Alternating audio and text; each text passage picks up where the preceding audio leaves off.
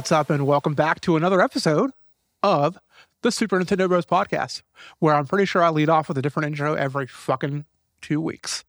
I'm here for it. It's okay. I know I haven't used that one before. Speaking of here for it, the man who is here for it, joining me today is the guy who puts the bro in Super Nintendo Bros. That is my good friend, Michael Bonner. Hey, Raj. How you doing today? I like, instead of, don't get me wrong, I love the guy who puts bro in Nintendo Bros. I like the guy who's here for it as well. Right? That is a good tagline. I'm the guy who's here for it. Combine them and just use both.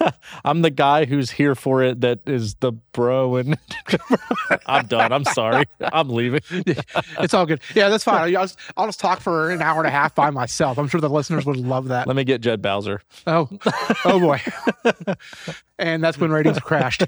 Actually, I'm pretty sure the Jed Bowser episode probably did like 10,000 times better than the actual Jed episode. That's fair. That is fair. As far as listens are concerned, because I do specifically remember, by the way, we're talking about my old podcast, Gears of Gaming, which we were both heavily involved in. Mm-hmm. When Jed was on an episode of Gears of Gaming, it was episode 2. It was episode 2. It was the lowest episode in terms of listens. That is a fact. Out of all 100, I think they were like 120 some episodes, I want to say, by the end of the day. It was a lot. There was a lot. before we finally realized, okay, we're done making mediocre content about video games. Let's make better than mediocre content about Nintendo. Dude, I love this show. Like, I've had a lot of people be like, I love the conversation. I love the conversational flow. It's easy to get involved in. It's a lot like the post-game content, right, which is doing really well too. So, I mean, I like this flow. I'm happy. I think a lot of it has to do with the one-on-one aspect that both shows tend to go for in most of their episodes. It's true. And by most of their episodes, I mean for this show, I know post-game content, you guys are always just a two-man team. It's true. But speaking of multi-man teams, we will be having another one of those episodes coming up here pretty soon. Usually I try to record this evergreen, so you don't know when we're actually recording, because, it would make more sense. To stay alive. The mystery's dead for this episode. It is we are like 5 days from Christmas. Michael and I are sitting here in the studio sipping on some hot coffee from the Joe. Sponsor us. Shout out the Joe. Sponsor us, please. Thank you. Bex, can you put some Bex, I know you're listening. At least I hope you're listening. You're our social media liaison. Can you put a word in somebody's ear over at the Joe to sponsor us? Love you, Bex. She will never listen to this episode, therefore she will never respond to that. She listens. Does she listen? Listens to things, yeah. Good to hear. Good to hear. She's good. She's good. But yeah, it's I'm happy to be back, and I like the topic. So obviously I wouldn't be here if I didn't like the topic, but I think it's one that's going to hit close to home to just about every listener, because obviously if you're here. Because I mean, I feel like most of the listeners that listen to the show are probably like really old school like me that started with the NES, SNES. And then a lot of them probably are the slightly younger crowd that came in with the GameCube. Yeah, I agree. So, with that. and that's actually what we're discussing today, is the GameCube. And then we'll follow that up here in a couple of weeks with a end of 2022 wrap-up / 2023 preview, which we'll hopefully get a nice crew on for that one. That'll be a good episode. Oh, for sure. But let's focus on making this episode good, Roger. Let's listen. It's already happened. You and I are here. Let's do it. You and I are here talking. There's already quality content right I'm here. ready. My body's ready. And we didn't even tell off the listeners today. It's true. Not yet.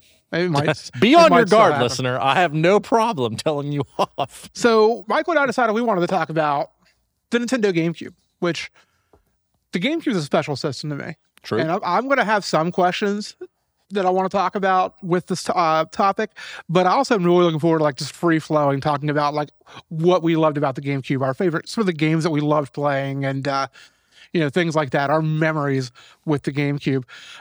Just to kind of introduce, I want to give some kind of background information about the Nintendo GameCube for those of you which are not familiar with it, and if you're not, I'm not quite sure why you're listening to this podcast. Because fair. I like to assume that most of our listeners are at least know of the GameCube. So the Nintendo GameCube released in 2001 in Japan and in North America. North American launch was actually on November 18th, 2001. Originally, the system went under the code name Dolphin before eventually gaining the name of the Nintendo GameCube. So like I said, that launched in 2001. The system itself was known for its little teeny tiny discs, which have never been used again by any sort of media that I know of. I don't think they're the same discs, but those tiny discs are used for other things in the computer. If you look, like an old school disc tray, Right. if you look at it, it has like the smaller circle underneath. So there are smaller discs. But you're right. As far as like mainstream media is concerned, they were never used again, and have now gone the way of the GameCube metaphorically. So makes sense. The system was a pretty good seller. It sold a total of, I believe it was 21.75 million units worldwide. 12.94 of that was in the United States, which was where it sold the best, or not necessarily the United States, but North America. I did have a pretty small launch lineup. I'm going to bring up the list of launch games. I meant to have that up, but I'm a slacker. Most notably, it was the first Nintendo system to launch without a Mario title, technically. Because this like system, a Mario, like mainline Mario, or like Mario Kart or something like that. Right, exactly. So this system instead launched with Luigi's Mansion, which we'll talk about here in a little bit. Super Monkey Ball and Wave Race Blue Storm were the three, I would call it, big titles. Those were the ones that were Japan launch titles. And then when it launched in the United States on November 18th of 2001, I believe I think it was, did I say one? Did I say 2001. Yeah, 2001. Yeah. Was also joined by All-Star Baseball 2002, Batman Vengeance, Crazy Taxi. Crazy Taxi. Oh, man, what a game that was.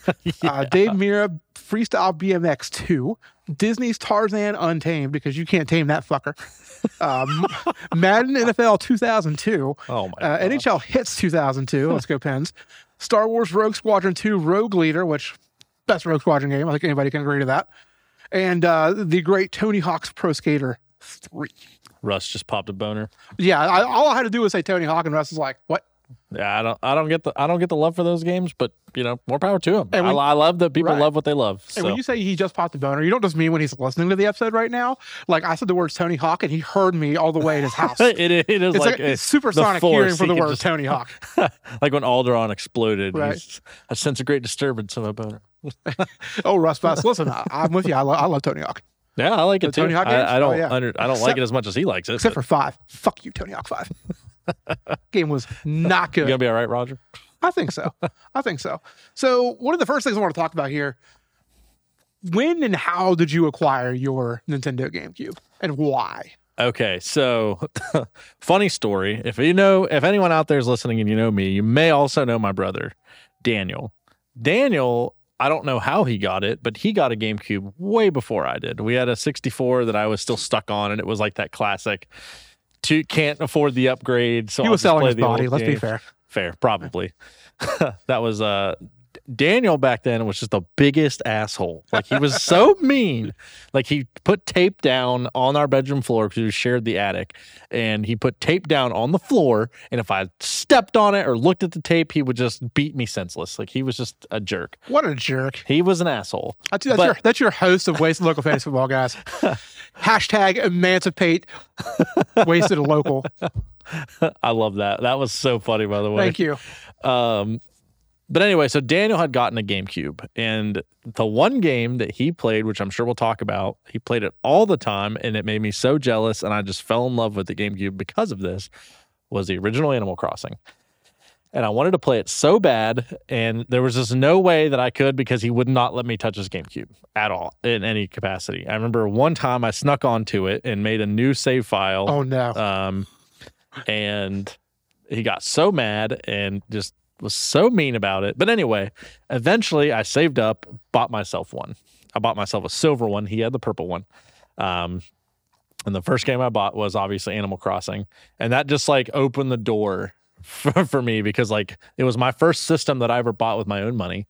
So that's why I have this emotional attachment to the GameCube. I still have that GameCube, and I have a black one now too, because I got it at a yard sale for like $10. Can't read that. But yeah, so that's where my play started with the GameCube. I had played a lot of the GameCube at a friend's house. My first experience overall playing it was Metroid Prime 2 at my friend's house, and yeah, and obviously like Smash Brothers, things like that. But I didn't get my own until later. So that's kind of where I started. So Yeah, I love the little bastard. I still have it downstairs in the box, and I will never get rid of it. So I acquired my GameCube a little unconventionally, I guess. You thief. Yeah, right. So my dad, when I was a kid, they used to have auctions in Grafton, and he went to one of the great Grafton auctions, I guess you want to call it that. The great Grafton. Yeah. Nothing in Grafton's ever been great, okay? And they were selling GameCubes that particular evening at the auction. And it wasn't like a super long time, I feel like, after it came out, because I was definitely a junior in high school. I remember because I was at work, and he was like, hey, I'm at the auction over here in Grafton. They're selling these GameCubes for $100. Do you want one? I was like, yeah, I really do. Because at that time, like, I had always been the Nintendo guy growing up. But when we shifted to the gen after N64 PlayStation, I shifted with the PlayStation to the PlayStation 2. And then of course, I got that at launch. And then a little later on was when I had acquired that GameCube. So he grabbed me that. You know, it didn't have any games or anything with it. It was just a system. So I had to go buy a game, you know, which is fine. I don't mind that. He bought the system. So what was your first game?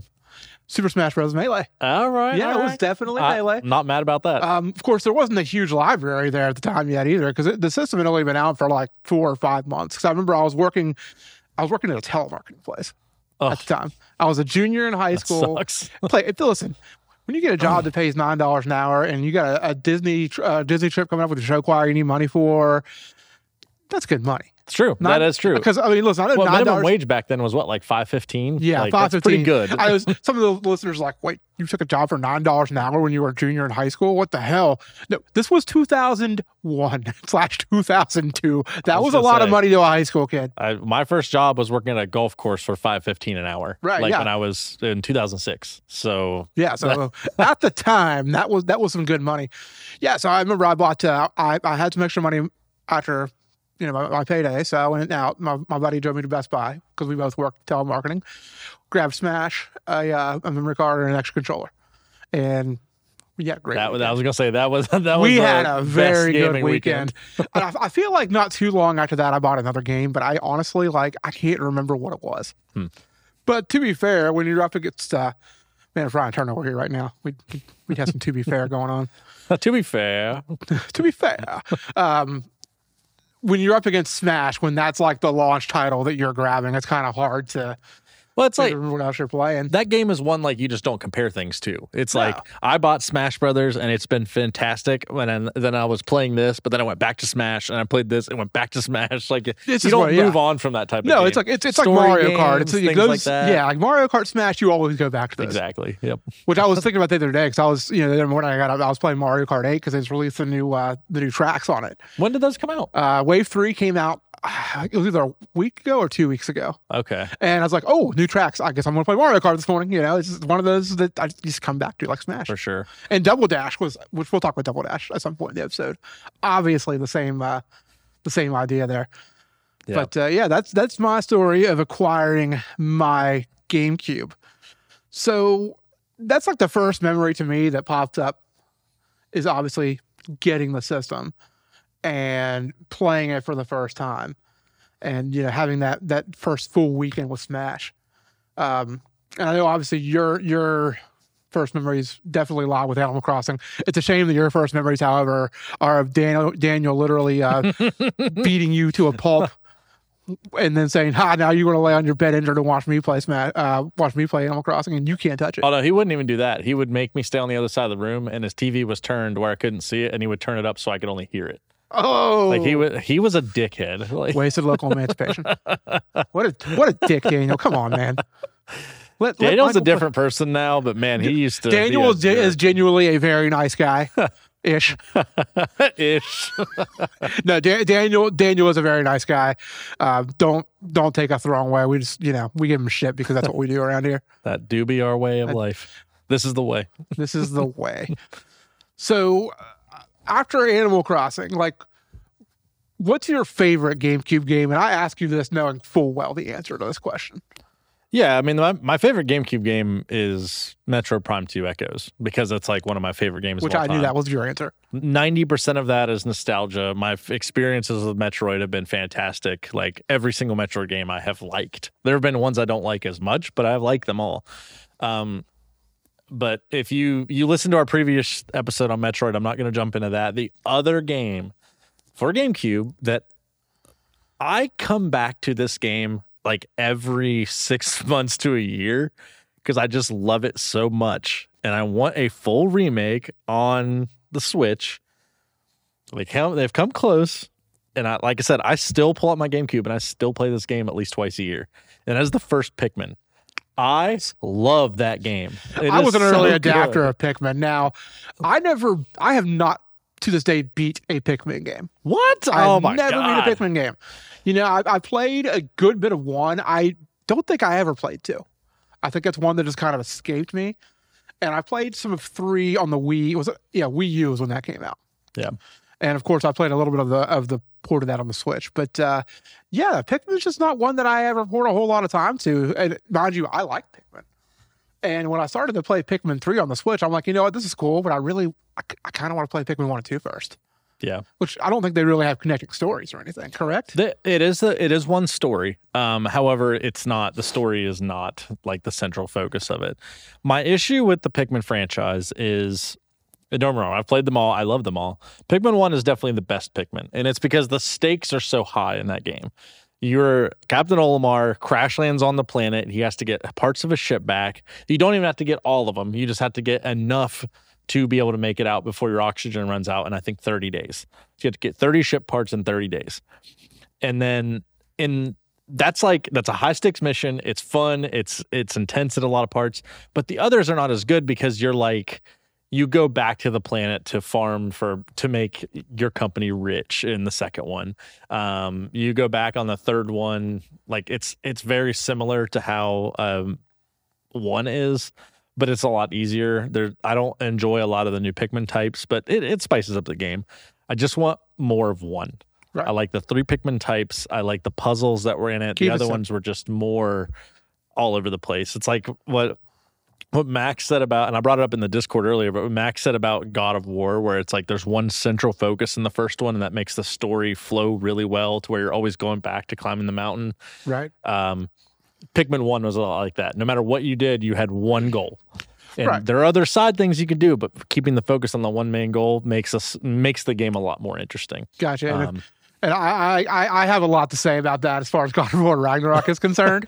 But we can talk about that. This is not a Nintendo podcast. Sorry, this is not a PlayStation podcast, unfortunately. But yeah.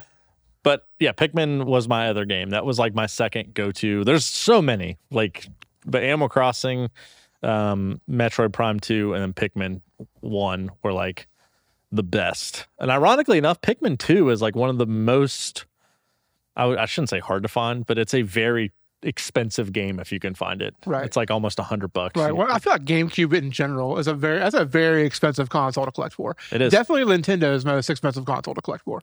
I think so. You might be right. I mean, I feel like anytime I go to our local game store in Morgantown, they have a very small selection of GameCube games. Yeah. And that's always kind of been that way. Unless I'm at a con or, sometimes at a bigger game store in Pittsburgh or something, I rarely ever see a large selection of GameCube games.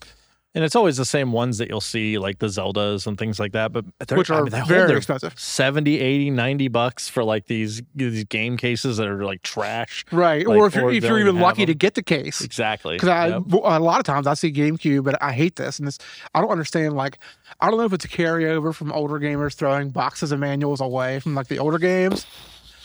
That gives me PTSD thinking about I'm such a what's the word? Not a perfectionist, but I'm a completionist. Right. I like to have the boxes, books all in good shape. And thinking about when I go into any game store, even when I worked at GameStop back in the day, when people would trade in their DS games or and I'm sure now they do it with their Switch games or just discs without boxes. It's just oh, why are you like this? I mean, I don't want to, I can think of a disgusting amount of money that I threw away, that either myself or my mom and dad threw away as a child, throwing away boxes for games. Oh, yeah. Chrono Trigger. I bought that brand new. Oh my God. That game is worth so much money.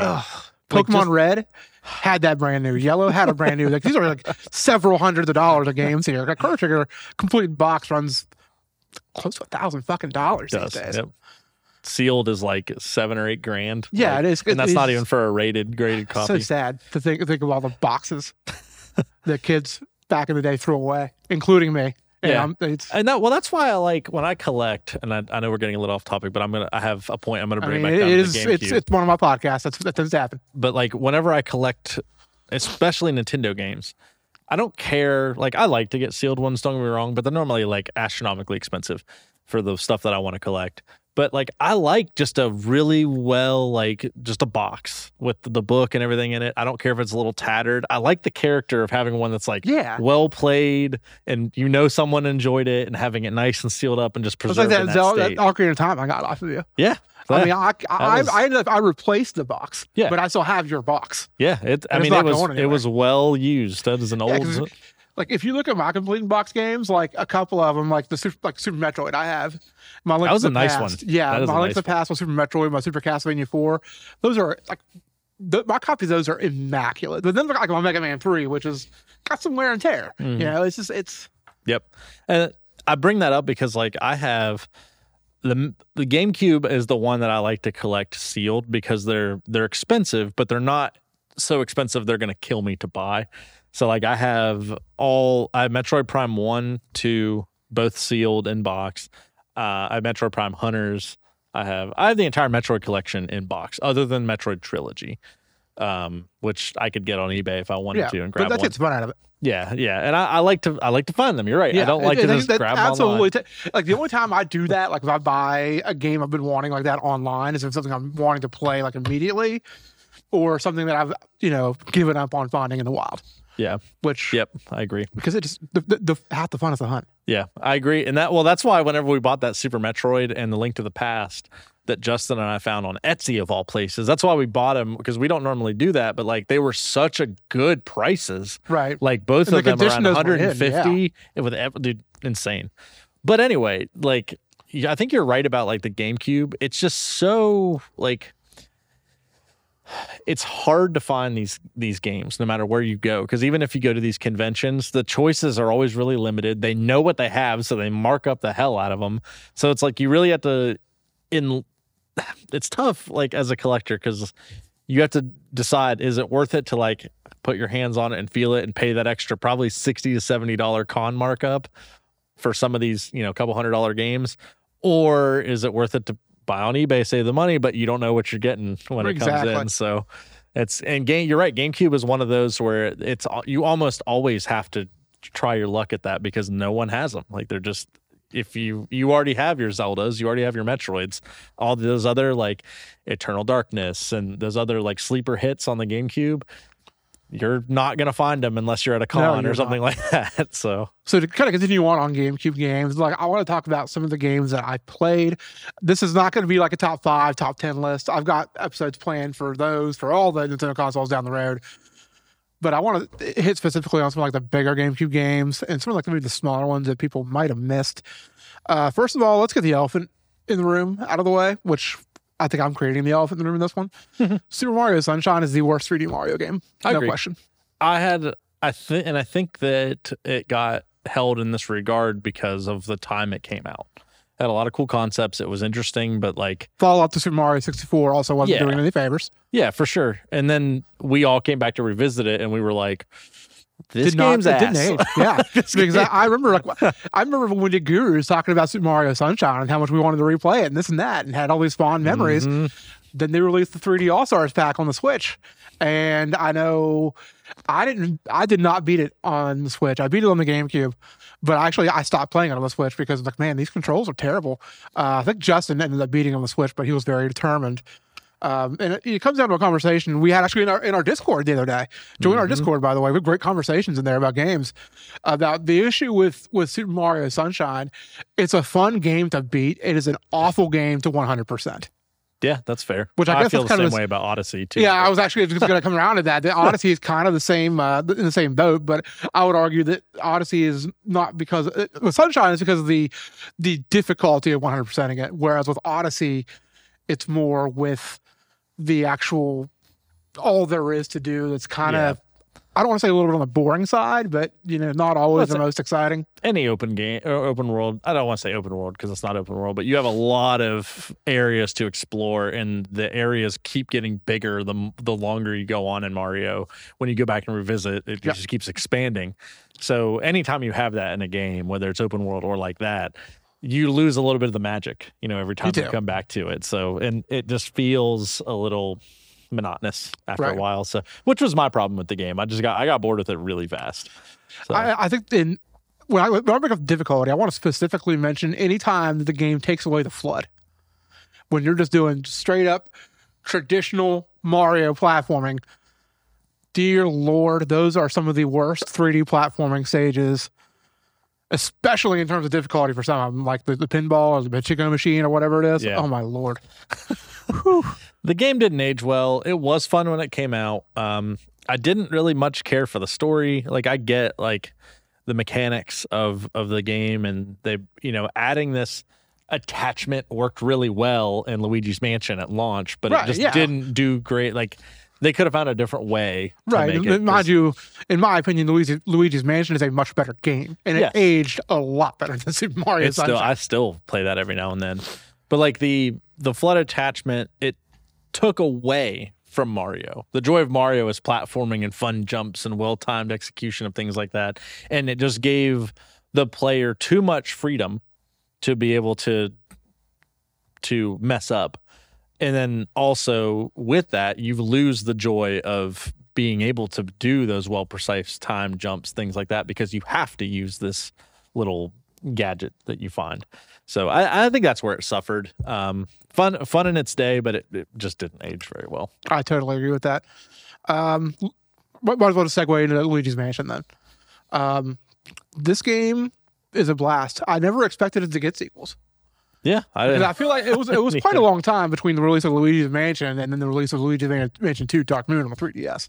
Yeah. I mean, there was a good solid decade, almost, I want to say decade and a half there almost. It was probably 13 or 14 years. Yeah, because it was on 3DS, late life 3DS. Yeah, and then they ported the original Luigi's Mansion to 3DS after that. Yeah, that's a long time. I didn't play Dark Moon. I tried Luigi's Mansion 3. I couldn't get into it. The first one's the best of the bunch. I agree. I have very fond memories of Luigi's Mansion. I covered Luigi's Mansion on Video Game Mythos, and Luigi in general. Like just a fun game. I love how scared Luigi is. It just creates like just a really fun. You just call out for Mario, and you can hear the fear like shaking in his voice. Mario. I think my favorite thing about that game, and it's I love little subtle things about games. My favorite thing about the original Luigi's Mansion would be when Luigi gets to get really scared, he'll start humming the background music, like along with the background music, and it's like he's doing it to try to distract himself. It's great. I love it. Nintendo knows what they're doing. They do, and they do it well. I like that game a lot.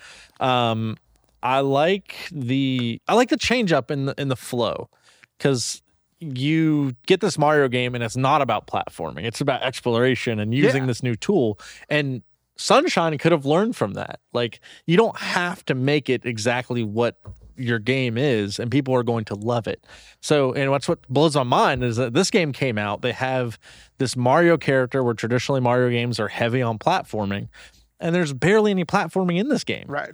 It's just exploration and using the tool to your advantage, which you could have easily made Mario Sunshine about. Now, again, I'm not saying that it would have been a great game had they done it that way, but it's just this game was so successful, and its legacy is going to carry on much further than Sunshine is. I totally agree. And, I've talked before. I think I've talked about it on the podcast before. I know I've talked about it in Discord about, Nintendo's whole thing about they only seem to release sequels when they have a new gimmick to introduce to the series. That's true. Mario Sunshine was the first. I truly believe that is the game that started that trend for Nintendo. Yeah, I could see that. Can't really think of any others because I think that with the transfer to 3D, the 3D realm, that opened up obviously a ton of different avenues, and that afforded them the ability to do exactly what you're saying. Because before that, it was such a drastic jump in technology between the N and the NES to the SNES to the GameCube, and then then they got comfortable with 3D, and they went, we can make the graphics better, but what do we introduce to make it more interesting? So you're exact. All that to say, I agree. Let's talk about a couple of very surprising GameCube exclusives that I would have thought would have been GameCube exclusives. Let's talk about the Resident Evil remake, Resident Evil 0 and Resident Evil 4. Now, mind you, they are no longer exclusive. Resident Evil 4 especially has been released on every platform imaginable and is getting a remake next year. Yep, but my copy of Resident Evil 4 in the top corner says only 4 in a little This is only for Nintendo GameCube. That was a landmark game for the GameCube. And it's like the first time I really felt like I was playing, and mind you, I did not play Conker's Bad Fur Day, because I know people are like, what about Conker? Yeah. This is the first time I felt like I was playing a truly mature adult game. Yeah. On a Nintendo system. Even Conker's cartoony and like meant for teenagers, a more quote unquote immature mind. I don't mean to say like you're immature if you like Conker. Because what I mean is it's just like it's meant for that funny, dumb kind of humor. Exactly. Like Resident Evil was an adult game. It was a mature rated 17 plus game. Blood, guts, violence, horror, like that was the theme. And it was really interesting to see this be the system that it came out for. And I think that was intentional, because I don't think we can't do Super Nintendo Bros. Without a fucking siren in the background. It can't happen. Well, every episode. We're in Fairmont, so what do you want? But I think they did this because they wanted, obviously they knew it was going to be a timed exclusive, but I think they wanted people to see, you can come to the GameCube and get your horror. You can come and get your mature rated games. Yeah, you can. And I think that's started something, because look at the Switch now. I think during this whole fiasco with PlayStation and Microsoft, they had mentioned that the Switch has the most mature rated games of any platform. That's at this point. I don't think I knew that. Yeah, and I heard that like last week. I think Easy A was talking about it. So thanks to you and Justin, now I listen to Easy A all the time. Great game podcast. Not as good as it used to be back when like Bosman and I agree. I like Brandon Jones. Miss him. Yep, absolutely. But yeah, so I think that this Resident Evil 4 coming to the GameCube was like the gateway drug to leading to this. It was. So, and it was the best of the 3 titles that came into the GameCube. Like, don't get me wrong, remake's fine. I'm not a huge fan of 0, but like Resident Evil 4, that obviously was a landmark game, not only for Nintendo, but for Capcom and the Resident Evil series. Yeah. I mean, that definitely... Resident Evil was already a series that was on the map, but it was never... there were never releases that people were like, man, this is one of the greatest games of all time. Yeah. Resident Evil 4 was immediately recognized like this is like a 10 out of 10 game. Yeah. And, it really gained notoriety for that. It really made the series a lot more famous than what it already was. And, eventually it got ported to the PS2. So you were able to enjoy it in that generation on another console. It took a couple years. But it's been ported to literally every game since. Exactly. So, exactly. Every system and since. Ironically, it will be for a while. And ironically, it won't be available on the Switch on the Nintendo where it all started unless we get a shitty cloud version. It is on the Switch. No, I mean Resident Evil 4 Remake. Oh. Yes, Resident Evil 4 Vanilla is on the Switch, correct. Okay. I keep meaning to buy it. It's the only Resident Evil on the Switch that I don't have. Yeah, I have. But I never do, and I think the reason why is because I'm just waiting for the remake to come out here in a couple months. It plays really well, and I know this is off topic, but like if you are out there and you have a MetaQuest or Oculus Quest, whatever it's called, buy Resident Evil on there. Oh, yeah. It is so good. It is probably like, I don't want to say my favorite way to play that game, but it is every bit as fun as like any other. Like it is just great. It is so well made for Oculus. But anyway, I think it's also worth mentioning that as a collector, this is dumb facts that I know. Go out there and try to find a copy of Code Veronica on GameCube. Good luck. Like that is such a hard game to find. I have a copy. I had all the Resident Evil games on GameCube, the ports of 1, 2, and 3 as well, and I sold all of them. I regret it massively. I remember the copy that I have, one day working at GameStop, I called around I did a system search to find out which places had Code Veronica X on GameCube, called around to every store and asked, I was like, hey, this is Michael from whatever our store number was. Do you have this game? It doesn't have the box and book. And finally one like 300 miles away had it. And I was like, can you send that to me? Right. And they sent it over. It was such good shape. And it is currently sitting, I think it's on Daniel's bookshelf. All of course. I think I gave him to him. On the other side of the tape, Yeah. What an asshole. But yeah, so I think that, like I said, that Resident Evil on the GameCube was like, that was a big push to get more people to the GameCube as a whole. And I think it worked. I think it paid off the dividends. Let's see. We already talked about Pikmin. I don't want to go really into Metroid Prime 1 and 2 because we just did a whole episode. We'll probably do more on them later, and too. I'm sure there'll be more Metroid episodes to come. But you know, we've really hit Metroid Prime 1 and 2 pretty hard on a previous episode. We've also got 2 Zelda games that launched. Yeah, that's actually where I was going. So we had. Well, you can always count more because of ports. True. But of course, Legend of Zelda: The Wind Waker, which I feel like the longer it's been since Wind Waker has been out, the less appreciated it's been getting. Maybe it's just because my group of friends is kind of low on Wind Waker.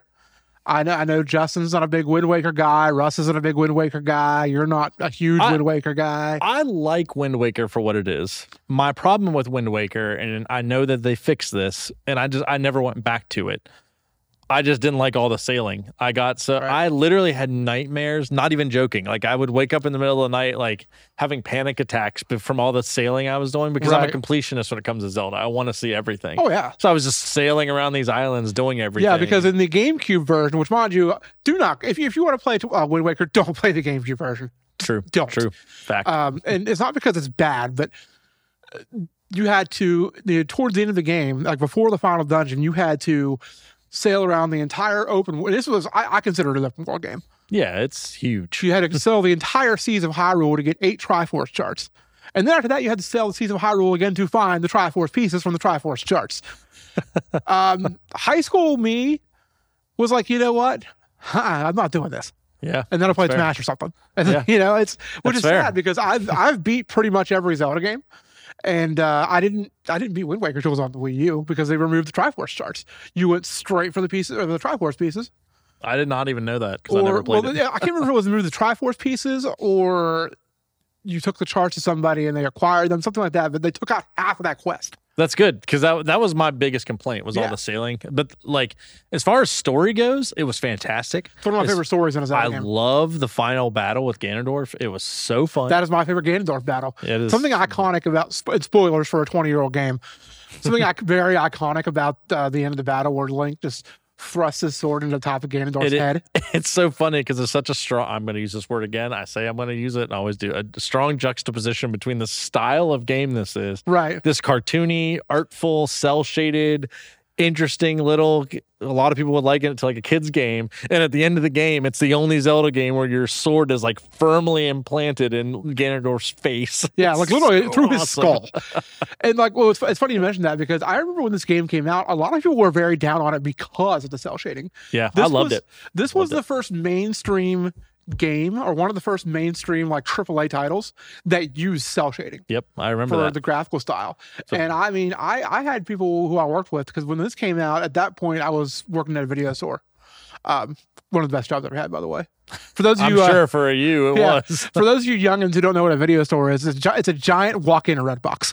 Anyways, yeah, that's fair. That's exactly what it was. When I used to teach, I had a kid ask me what I had a kid ask me one day, Mr. Harper, what was your job in high school? I said, well, I worked at a video store. What's that?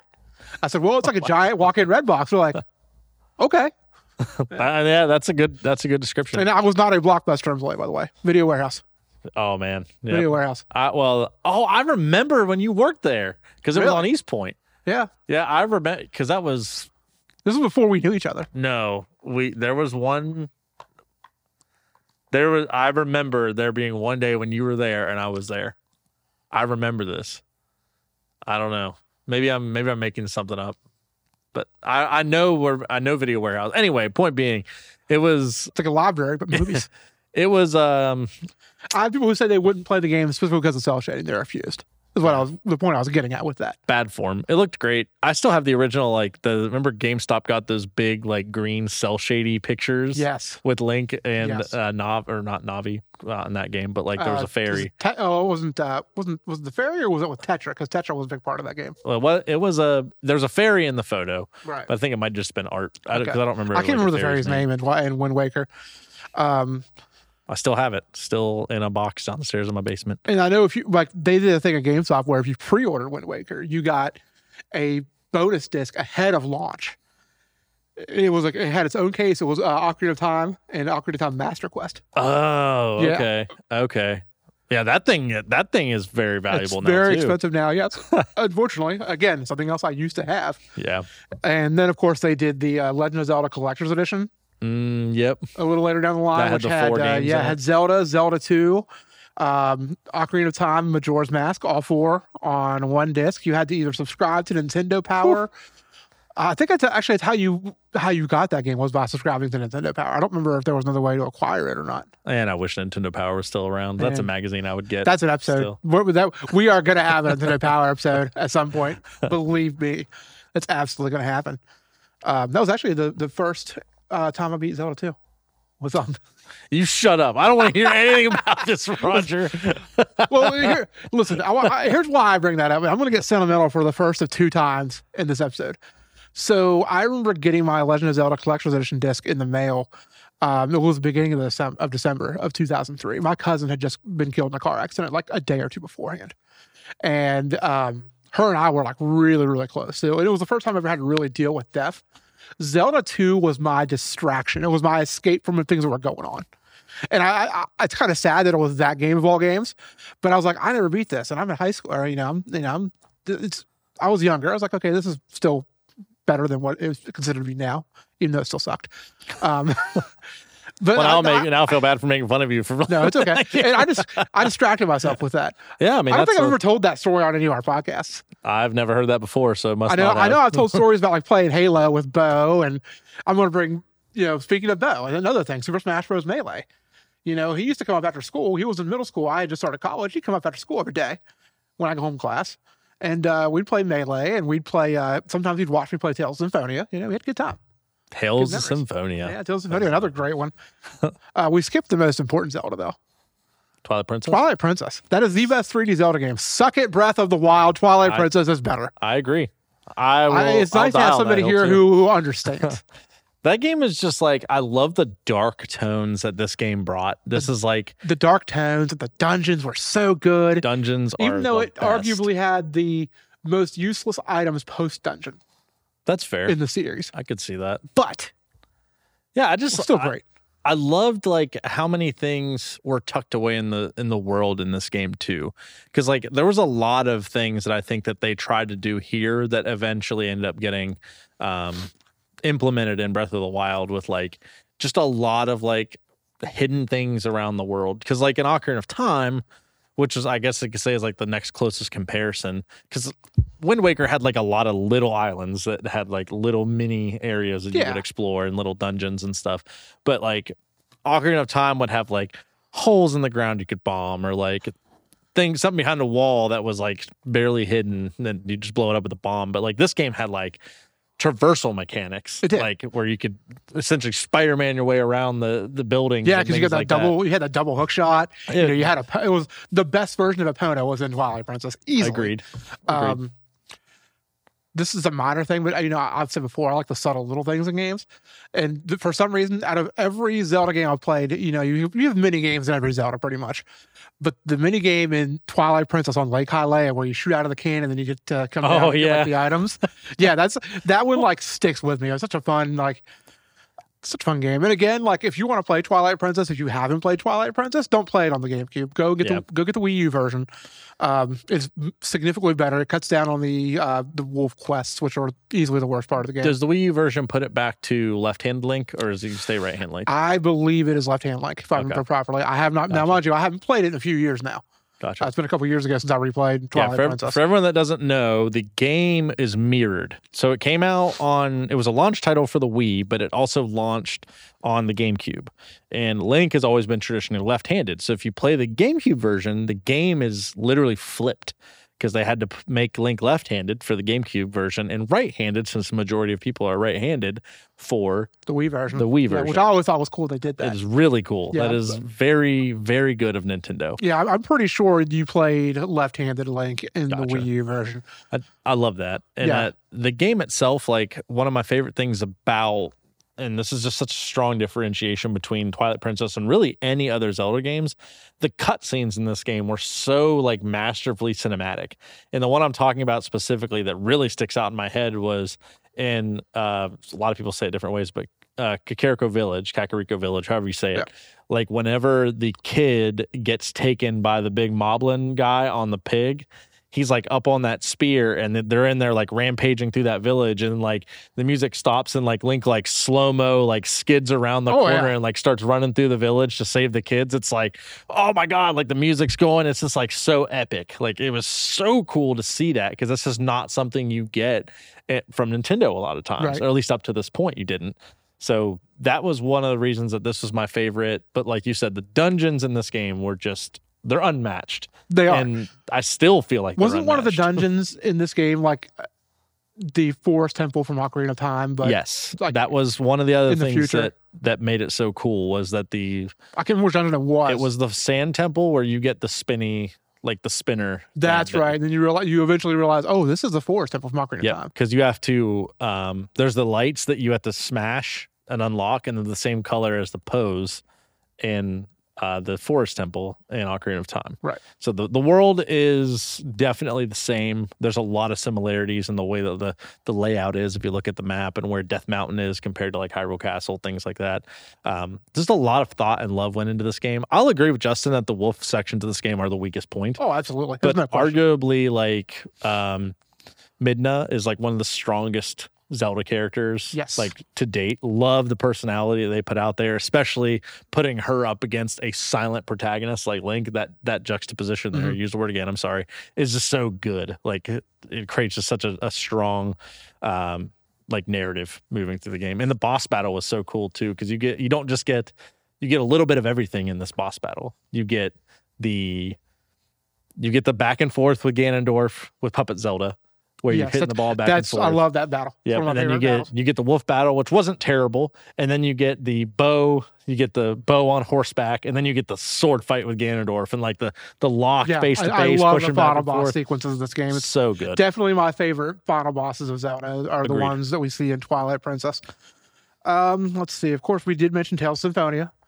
Great JRPG. It's going to get a release on the Switch soon. So if you have not played Tales of Symphonia, it's a little pricey on the GameCube, I believe. You can get it on the PS3 or it's on Steam, but there's a remaster coming to the Switch in February, so hold off, play it there. I'm curious, do you think the reason that the Switch didn't sell as well in other countries was because the lack of like traditional JRPGs on the GameCube system? I think that's absolutely why it didn't sell as well in Japan. Of course, mind you, Japan is a much smaller country than right. That's a much smaller territory than North America. So it's obviously Nintendo knows their core market as far as sales is North America. But it was. I will say this about the JRPG thing: it was a hell of a lot better than the N64 situation, because on the N64 you had Quest 64 pretty much. And I hate that for everyone. Yeah. Which Max and I came to find out that there's quite a few Quest 64 fans hovering out there when we started bashing it on post-game content. Whereas on the GameCube there was a decent selection of JRPGs, because of course I already mentioned Tales of Symphonia. You have Skies of Arcadia Legends, which that's a cult hit. A lot of people may have missed. That's an extremely expensive game, however. It was a port of a Dreamcast game. They had another Dreamcast port called Evolution Worlds from Evolution 1 and 2 of the Dreamcast. The Baten Kaitos games, 1 and 2, were both on the GameCube. I know I'm missing for sure. Oh, I'm sure there's a ton of them. Paper Mario and Thousand Year Door. That was a great game. Yeah, we got to talk about that. It really was, yeah. In fact, we'll get into that next. But, I mean, the JRPGs were there a little more than they were on, a lot more than they were on the N64. Not to the extent that we had on the PS2. But the PS2 was also that was a JRPG like machine. It's also like a 12-year life cycle on that bitch. So yeah, exactly. And you had a lot more opportunities. But yeah, let's talk about, we just mentioned Paper Mario, the Thousand Year Door. That's a very good, just Paper Mario in general was just such a fun change of pace. Such a fun change of pace. Huh? Such a fun change of pace. Well, Origami King was ass. Once they got, listen, I'll stand up for Super Paper Mario on the Wii. I liked that game. It wasn't as much of an RPG. It was more of like a side-scrolling adventure. Mm-hmm. But after that, it was shit. Yeah, fair. Yeah, the earlier ones were definitely the best. But there was just something. I don't even like turn-based games. I never have really. Right. I'll play a few if the story is good enough. But like, I played the shit out of this game. Like, it was so fun. Nintendo does not like money either because they have never ported or re-released Thousand Year Door.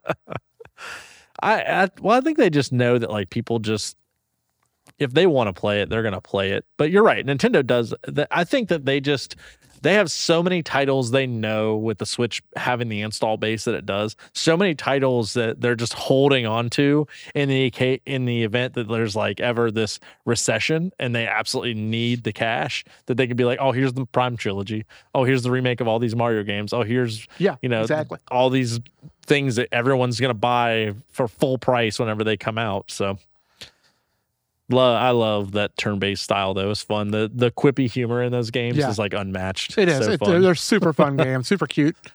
You. Thanks, Dad. Thanks. Mario Kart Double Dash. We have had some hot topic conversations about the Mario Kart games in Discord recently. I didn't say a word on Double Dash. I will say it. I came out and said that I'm pretty sure I called it overrated, referring to Mario Kart 64. You did? I want to rescind that slightly. It's not that the game is overrated. It's because it's not nearly as good as some of its follow-ups. Not all of the follow-ups. Some. I personally think Double Dash is trash. I don't really? like it. Never liked Double it. Dash to me is like the second best after 8. I didn't play it as much. I got to it really late. And by the time I got to it, it just felt like I really liked the dual character mechanic because it added a lot of depth to the Mario Kart formula. But as far as like, well, now you got to keep your weight class in mind even more because like you may have Baby Mario in the front and Donkey Kong in the back. Like that is cool. I didn't think about that. I never really played it that much, and every experience I had with it was just not fun. Maybe I just played all the wrong maps. I never owned it. That was a big component of it. So every time I played it, I was playing at like parties and things like that. But it was a hot one back then. Like that was what people played. I'm not saying it was a trash game. I'll rescind that. I'm saying I never had a great experience with it, and every time I got to play it, I just didn't have a good time. So see, I have a memory of Mario Kart Double Dash specifically. It's kind of funny because it's not a memory of playing it necessarily. It's a memory of acquiring Mario Kart Double Dash. So Double Dash came out in November of 2003. I specifically remember going Black Friday shopping with my mom because I'm a crazy person. We went out 5 a.m. to Walmart and a lady ran me with a cart, but it's fine because I bought a Mario Kart Double Dash that day. And then with McDonald's, I had McDonald's breakfast. Yeah, it's fine. Is that the highlight of your year, Roger? It might have been. Listen, 2003 that was a rough year for me, despite graduating high school. It was a tough, difficult year for me. It is. You're old. I really am old. You're not wrong. Just a lot of shit went down in 2003 that aren't the best memories, but you know. Listen, Roger, hot take. GameCube was the downfall of Mario Party. I agree. Mario Party 4, 5, and 6, and 6. Those were was 7? 7 was also on the GameCube. Okay. Yeah, 8 and 9 they're all trash. All of them. Really? I really like Mario Party 4, though. I really like Mario Party 4. Of those, 4 was the best. I'll give you that. But you're right. It started getting a little gimmicky because I think it was either 6 or 7 introduced that stupid microphone. They're just bad. They're just... Which we're going to get to peripherals in a minute. I think 4 had good games in it. Like they were still on like a high train for those, but like 5 and 6 and then like by the time we got to 7, that's when they released the microphone. I think was 7. Oh my god, dude! Just all of those were just bad, and I bought every single one of them because they're Mario Party. Yeah, like I mean, I even bought all the trash ones on the Switch. Yeah, I mean, don't get me wrong, waiting for them to get better. For the most part, Mario Party's never like bad. Yeah, they're just some of them are better than others. Yeah, I agree. And that's not true. Super Mario Party on the Switch was bad. Is garbage. Mario Party Superstars, however, are much better. Yes, I agree. Please, Nintendo, I will pay $10-15 a map. Give me more of them. I will pay full price, $10 to $15 to $20. I think Mario Party 1 and 2 are on the Nintendo Switch Online. They are. Yeah. And maybe that's their way of like bringing it out more, but I just want more for that game. Like I want more for it. The last GameCube game that I personally want to bring up, and it is one of my favorite third-party titles on the GameCube, even though I don't think I played it on the GameCube, but I want to bring it up anyways because it's on the GameCube.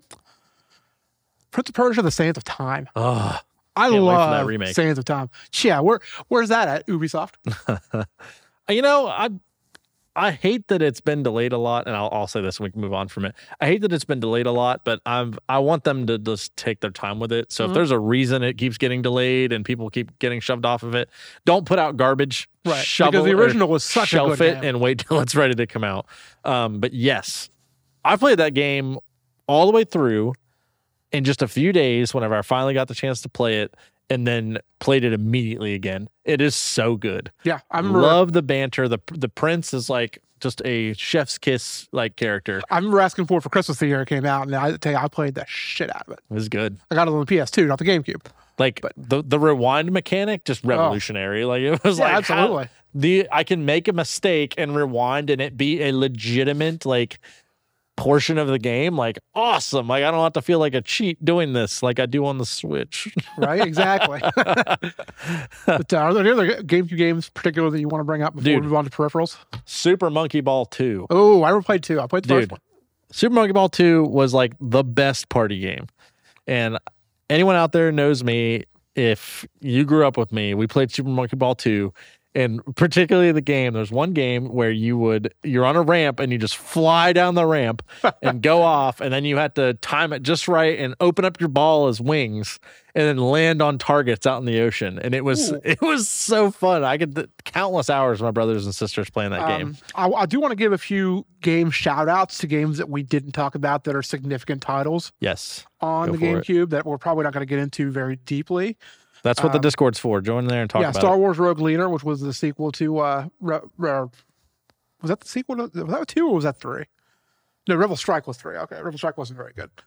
Of course, we did mention that in passing. Soul Calibur 2 on the GameCube. Yeah, with Link. Yeah, I played that game for Link. So many hours playing that. Yep, same. Eternal Darkness. We didn't talk about. We talk about it. We mentioned it a few times, but yeah, that's a great horror game. If you get the chance to buy it, it's expensive but worth the play. F-Zero GX. If you're an F-Zero fan, I'm not a big F-Zero guy, but it's. I'm not either, but people are getting antsy. Well, it's worth noting that was the last F-Zero. True. Well, isn't there an anime out there? If you want some, probably. If you want some content, there's anime out there. Let's see, Metal Gear Solid: The Twin Snakes, Beautiful Joe. Beautiful Joe is one too. That was a good one. Never played that one. Fire Emblem Path of Radiance. I know I mentioned Fire very briefly.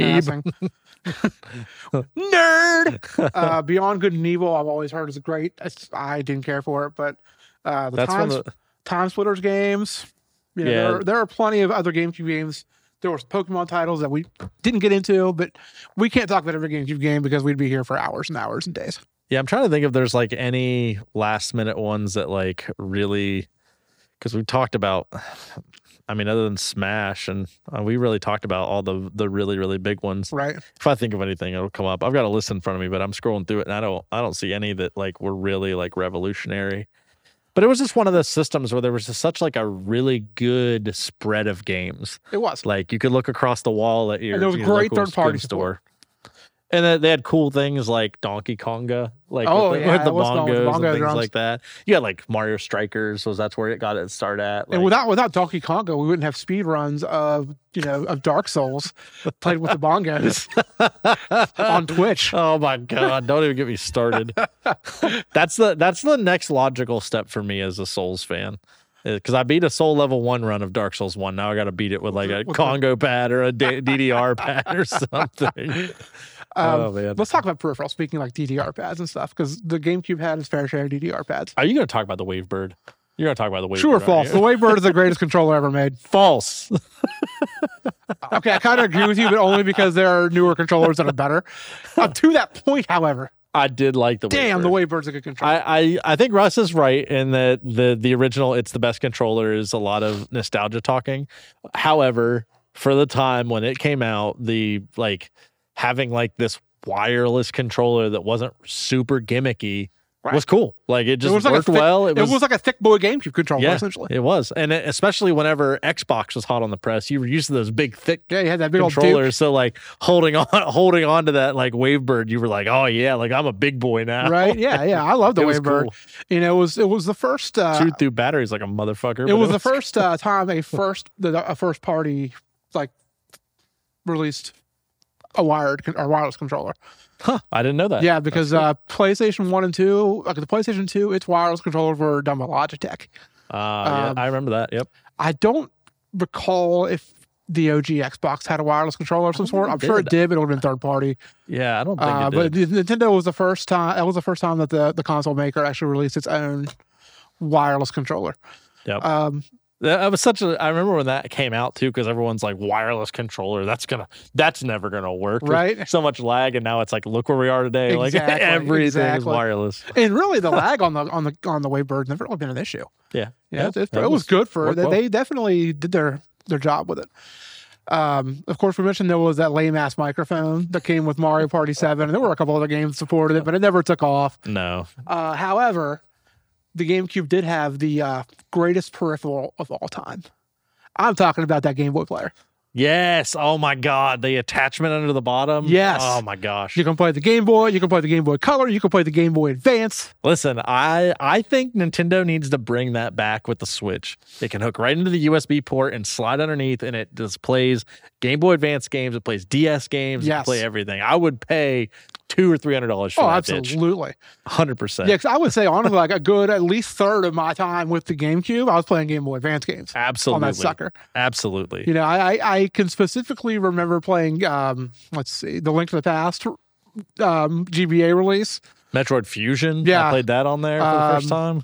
Let's see, what else did I play? I mean, I played a lot of stuff. Breath of Fire on the Game Boy Advance. I played a lot on the GameCube player. Yeah, Minish Cap. I played on the Game Boy player.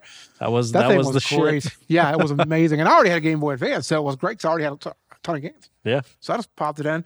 The only bad thing with the GameCube player now is it's hard to A, find a complete copy with the disc that you had to have to use it. Yep. And B, when you do, it's fucking expensive.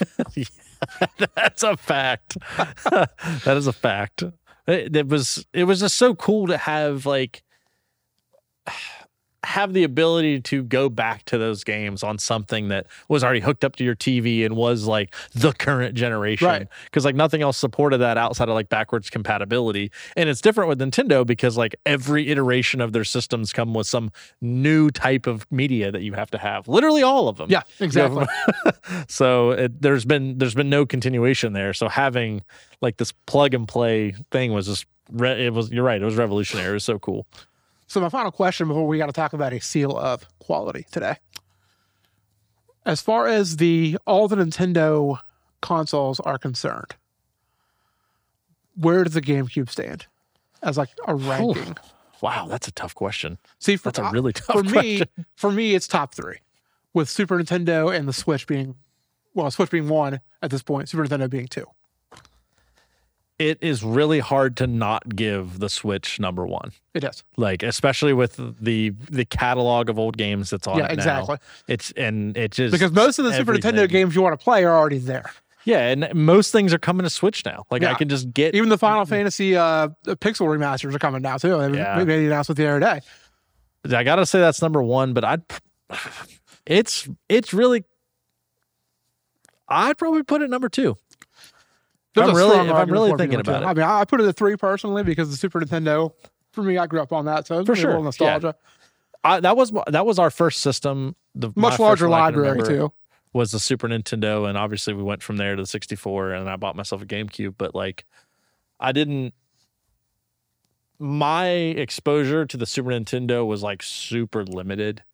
I think, I'm comfortable putting it like number 2. And then we don't talk a lot about we haven't talked a lot about retro consoles yet on the show. We're eventually going to obviously get into the older console. I feel like we've talked 90% about the newer stuff though. For sure. Yeah. Well, Switch it's so relevant right now. Like there's just, it is unbeatable. Yeah. Like the install base just grows like drastically. So they're just going to keep putting everything good out there for it. Like, why wouldn't they? It'd be dumb not to. So, I tell you, it's kind of funny because the last episode we released was the JRPG episode that Justin and I did. Now, mind you, he and I recorded that episode in August. It's been a hot minute since we recorded that. And I specifically remember us having a discussion about where the hell are the Final Fantasy Pixel remasters. We specifically brought that up on that episode. After the episode aired, about a week after the episode aired, Square's like, oh, by the way, here's Final Fantasy Pixel remaster on the Switch. How many times did that happen with me and you on Gurus. Right, Like we it would does. talk about things that needed to happen. I literally willed Mario Party Superstars into existence. You did. You remember that conversation? You absolutely did. But yeah, I mean, it is funny how that happens. It's Nintendo they have this like gold mine. It is just like an infinite, like there is no install base like the Switch. There probably never will be again. Like, which is how maybe on to the next. It did pass the PlayStation 2 in lifetime sales recently. And that was number one previously, right? I'm not 100% positive. It might have been. I think it was because of the long life cycle it has. But regardless, it's so big. And if whatever's next after Switch, if it has the ability to play these Switch games, this will just continue to be the best. And they're just going to put everything on it that they can. So Switch is definitely number one, just because especially if they bring GameCube VC, which is rumored, has been for like 5 years. I really hope it does happen eventually. Okay, so let's issue a seal of quality. We got to do it every episode. We got to have all right. Super Nintendo Bros. Seal of quality. I was gonna ask you before we recorded what it was, but I figured I would just wait to get a fresh. I don't know what this game is, everyone. This is a fresh reaction. Animal Crossing. Oh, which you actually suggested when we first talked about doing this episode a few weeks ago. Dude, listen, and I know everyone has like the bigger, better mindset, and I definitely think that the Animal Crossing New Horizons is like probably the definitive version of Animal Crossing. Yes, for sure. However, the original Animal Crossing, in my mind, is still the most fun to play. It is the best versions of each activity in the games that you can do. The simplistic upgrade of your houses, the mailing away of your fossils to have to get them like analyzed gives you like that joy of like you first turn it on every single day. Do my letters come back? Like what fossils do I have? Like instead of that instant gratification. The upgrading of the store gradually and like hitting those thresholds that were relatively at that point when that game came out were just so like unknown. So you're just like always trying to do whatever you can to get that next store. Like the turnips, the cheat codes that were really big back in the day, the ability to really easily change the date of your game because it was based off the software in your Mr. memory Rossetti. card and not on like what the time. Yeah, Mr. Rossetti was much more of a thing back then. But like, can I just point out too? You could play like whole ass NES games in Animal Crossing. Yeah, it's Balloon Fight, Clue Clue Land, Donkey Kong Junior Math, Excite Bike, golf, pinball, and tennis were available, as well as Wario's Woods and baseball, and then Nintendo did giveaways for soccer, Donkey Kong Jr., Donkey Kong 3, and Punch Out. Oh my gosh. Yeah. I mean, have it like how many of you out there, if you're listening to this, that you played the original Animal Crossing, you decorated your house, but your basement, that was your game room. You go down there, like your gyroids are like bouncing off the wall. That was the other thing. They finally brought gyroids back in the new Animal Crossing, and that is just such a love letter to the original Animal Crossing because like gyroid collections were what was up in that game. You had your one out front that was your mailman and all that kind of stuff, but like your save station, all that, but like gigging up a gyroid and then putting it in there with like the music that you got from KK, who's sitting up there by the train station playing guitar on Saturdays, was just like all those things just made it so fun to go back to. Yeah, for sure. All the time. And all the core elements, is like I said earlier, the core elements that made that game great have been expanded upon, but you lose a little bit of the magic when you add all that extra stuff. It is still my favorite way to play Animal Crossing. I will always play New Horizons still. I'll go back to it, but like I still occasionally will boot up. I want to point out a fun little known fact about Animal Crossing on the GameCube. Hit me, Dad. It is not the first Animal Crossing game. What? In Japan, there was a game called Animal Forest that released on the N64, which was the original Animal Crossing game. Interesting. I did not know that. Yeah. Was it like largely the same? Yes. Okay. Yeah, it was essentially the same kind of thing. In fact, I believe that Animal Crossing on the GameCube was called Animal Forest Plus in Japan. Interesting. Yeah. The game was so good though, man. Like the balloons, the pitfalls that you could fall into, the catching the boots, like that, the fake outs you get there. Bring back Mr. Rossetti. Yes. Free Rossetti, damn it. All right, he's got a Wasted local emancipation. He'll eventually make a comeback, I'm sure. Oh, he has to. But yeah, it's just a good game. If you're gonna ask me to rate it, does it start at gold or is it So one I'll above go gold? over the rating system for those who are new to the show. So we have 5 different tiers. We have the Super Nintendo Bros. Golden Korok Poo tier, which is for the truly bad games. True. The tier above that is the Super Nintendo Bros. Participation trophy, because of all the games I've ever played, that's a game. That is a game. Then you have the bronze, the silver, and the gold. Okay. We have rated 1 gold to date, and that was Super Smash Bros. Ultimate. Okay. That is the only game we've ever given gold to. That's a good. Mind you, we've only rated like 6, 8 games, but you know.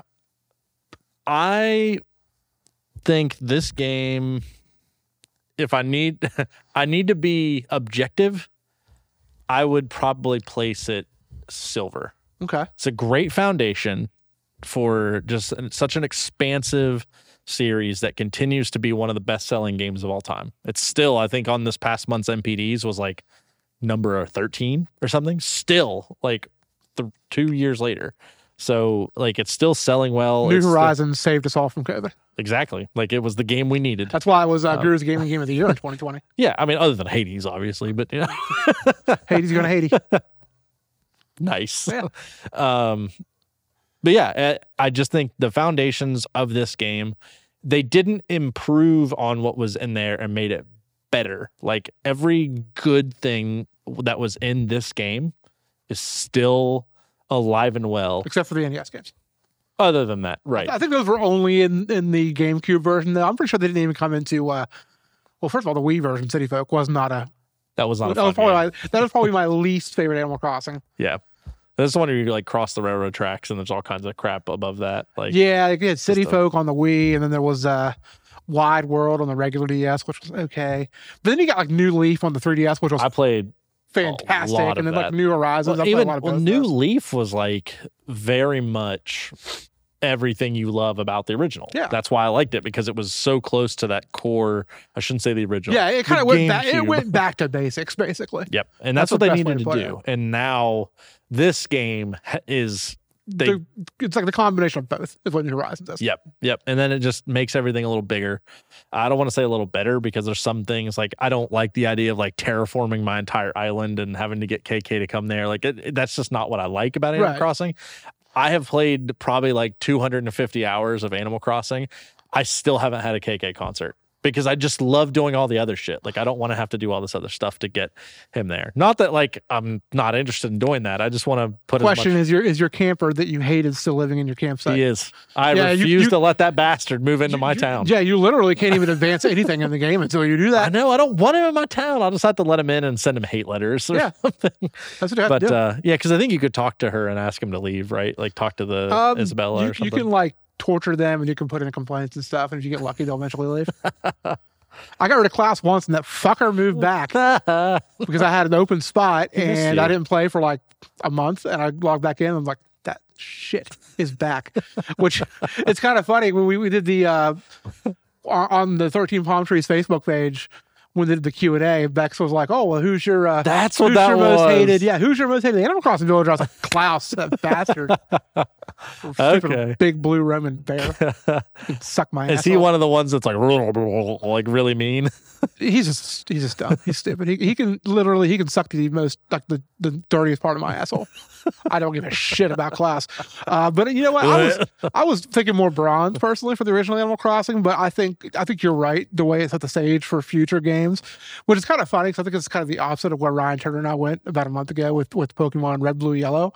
But I like Animal Crossing 1 better than Pokemon Red, Blue, Yellow. Yeah, I think it's like a low silver for me. But yeah, for me, like personally, I would put it at like my personal gold. But I understand that like gold is like the best of the best, and there are better games than this. Yeah, like absolutely. I'm willing to say that. That's why like when I started, I said objectively, but like I think that like this game deserves a lot more respect than people normally give the GameCube Animal I Crossing. feel like it's often forgotten. I Agreed. think that's I agree. a good way to put it. Because everybody I feel like always harkens back to New Leaf. Mm-hmm. Yep, I agree. From New That's Horizons. And of course, New Leaf was was probably the entry point for about 75% of Animal Crossing players. I think you're right. Yeah. I think you're right, because that was still relatively early GameCube, and like it was one of those games like you had to have its own memory card for it. Right. That percentage is probably a little high, mind you, because a lot of new people came in on the Switch. But fair.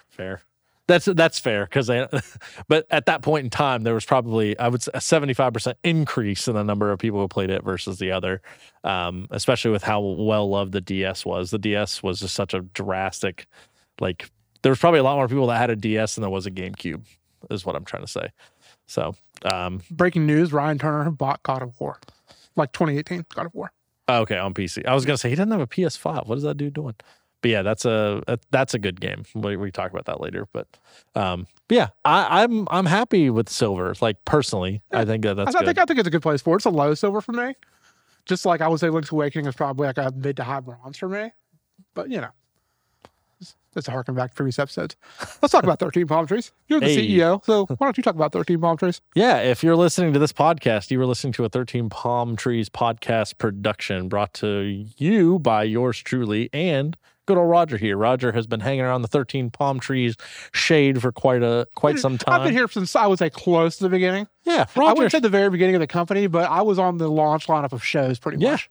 Yeah, Gurus of Gaming was like one of our flagship shows. This one, we're happy to have it here too. And I love doing this. We are just a bunch of guys and gals that get together and just do things that we love. Talk about video games, play D&D, do photography, watch horror movies. Yeah, it's just a bunch of people putting together a project based on things that we love. So we definitely appreciate you guys being here. Fantasy football. Yeah, check out the other shows. Right now, Wasted Local Fantasy Football is in the final stages of the show. Because there will be an episode that comes out the same day as this episode. So if you haven't listened to that yet, go over there after this episode, listen to it. And I think there'll be 2 more after this, maybe 3. I think 1 more. Okay. Because this.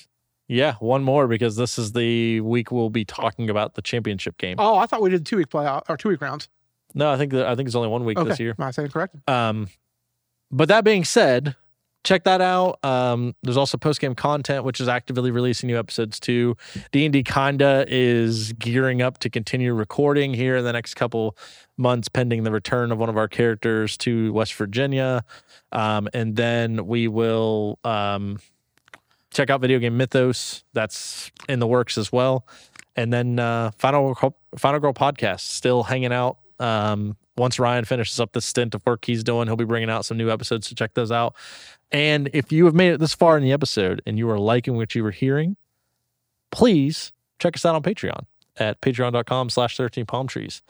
This company in its entirety exists and functions based off of the donations of our fans. Whether you are a fan of Collex Bennett's photography, whether you're a fan of Daniel's YouTube channel over at the Party B, or you're a fan of the podcast that you're listening to, all of these things quite literally would not exist without the support the fans provide, the listens that you provide us. And then if you could support us financially, if for as little as just $1 a month, that would be great. 13palmtrees.com is our website, and then you can jump to patreon.com/13palmtrees. We have a $5 tier where you get discounts and bonus content that we have right now, 10 episodes of bonus content on our Patreon, and then that's going to continue to grow. And then we also have our Sticker of the Month Club at $10 a month, where every month I send you some stickers in the mail. Everyone that gets those has been delighted, and the December sticker is a holographic 13 Palm Trees No You Uno reverse card. Ooh. So and then next month we have a special Dark Souls Ryan Turner mashup. I need to get some stickers. I don't have any stickers. I need to get some stickers. They're fun. I have like the Super Nintendo Bros sticker and the Max and Michael stickers. I need a Dino Sucks sticker. I need a Party B sticker, which, by the way, the Party Blotter is now Party B, if you have not heard. Yep. Speaking of the Party B, I can speak on behalf of all 13 Palm Trees in assuring you that he does not use the Patreon money as a beer fund. He doesn't drink anymore, so he's definitely, I don't know what he's using it for, but it's not beer. So. Lots of tea, lots and lots of iced tea. Oh man, But yeah, if you could do us a favor, log on to patreon.com, see if any of those perks are for you, donate if you can. If not, your listens are awesome. Just do us one favor, go down, give us a 5-star review, and leave a comment on the show. That greatly helps with our visibility. We've gotten, I think, 4 now, so that's good. Please leave some iTunes reviews on it. We haven't had a whole lot of them. Also, Discord link is in the description of the episode. I would love to have all you guys jump in and have some conversations. What's your favorite GameCube What's your favorite GameCube game? Talk about that to us in the Discord. Is it Big Air Freestyle? Is it Crash Bandicoot, The Wrath of Cortex? Is it Fairly Odd Parents, Breaking the Rules? Well, that's my favorite. That's my absolute favorite. Or Mario Golf, Toadstool Tour? Toadstool? Stool? Whatever. Anyways, yeah. Ratatouille. Licensed games. All right, guys. So thank you for listening to this week's episode. We'll be back in a couple of weeks to hit you with yet another dose of Nintendo greatness. And until next time, happy gaming. Star Fox Adventures! Star Fox Adventures!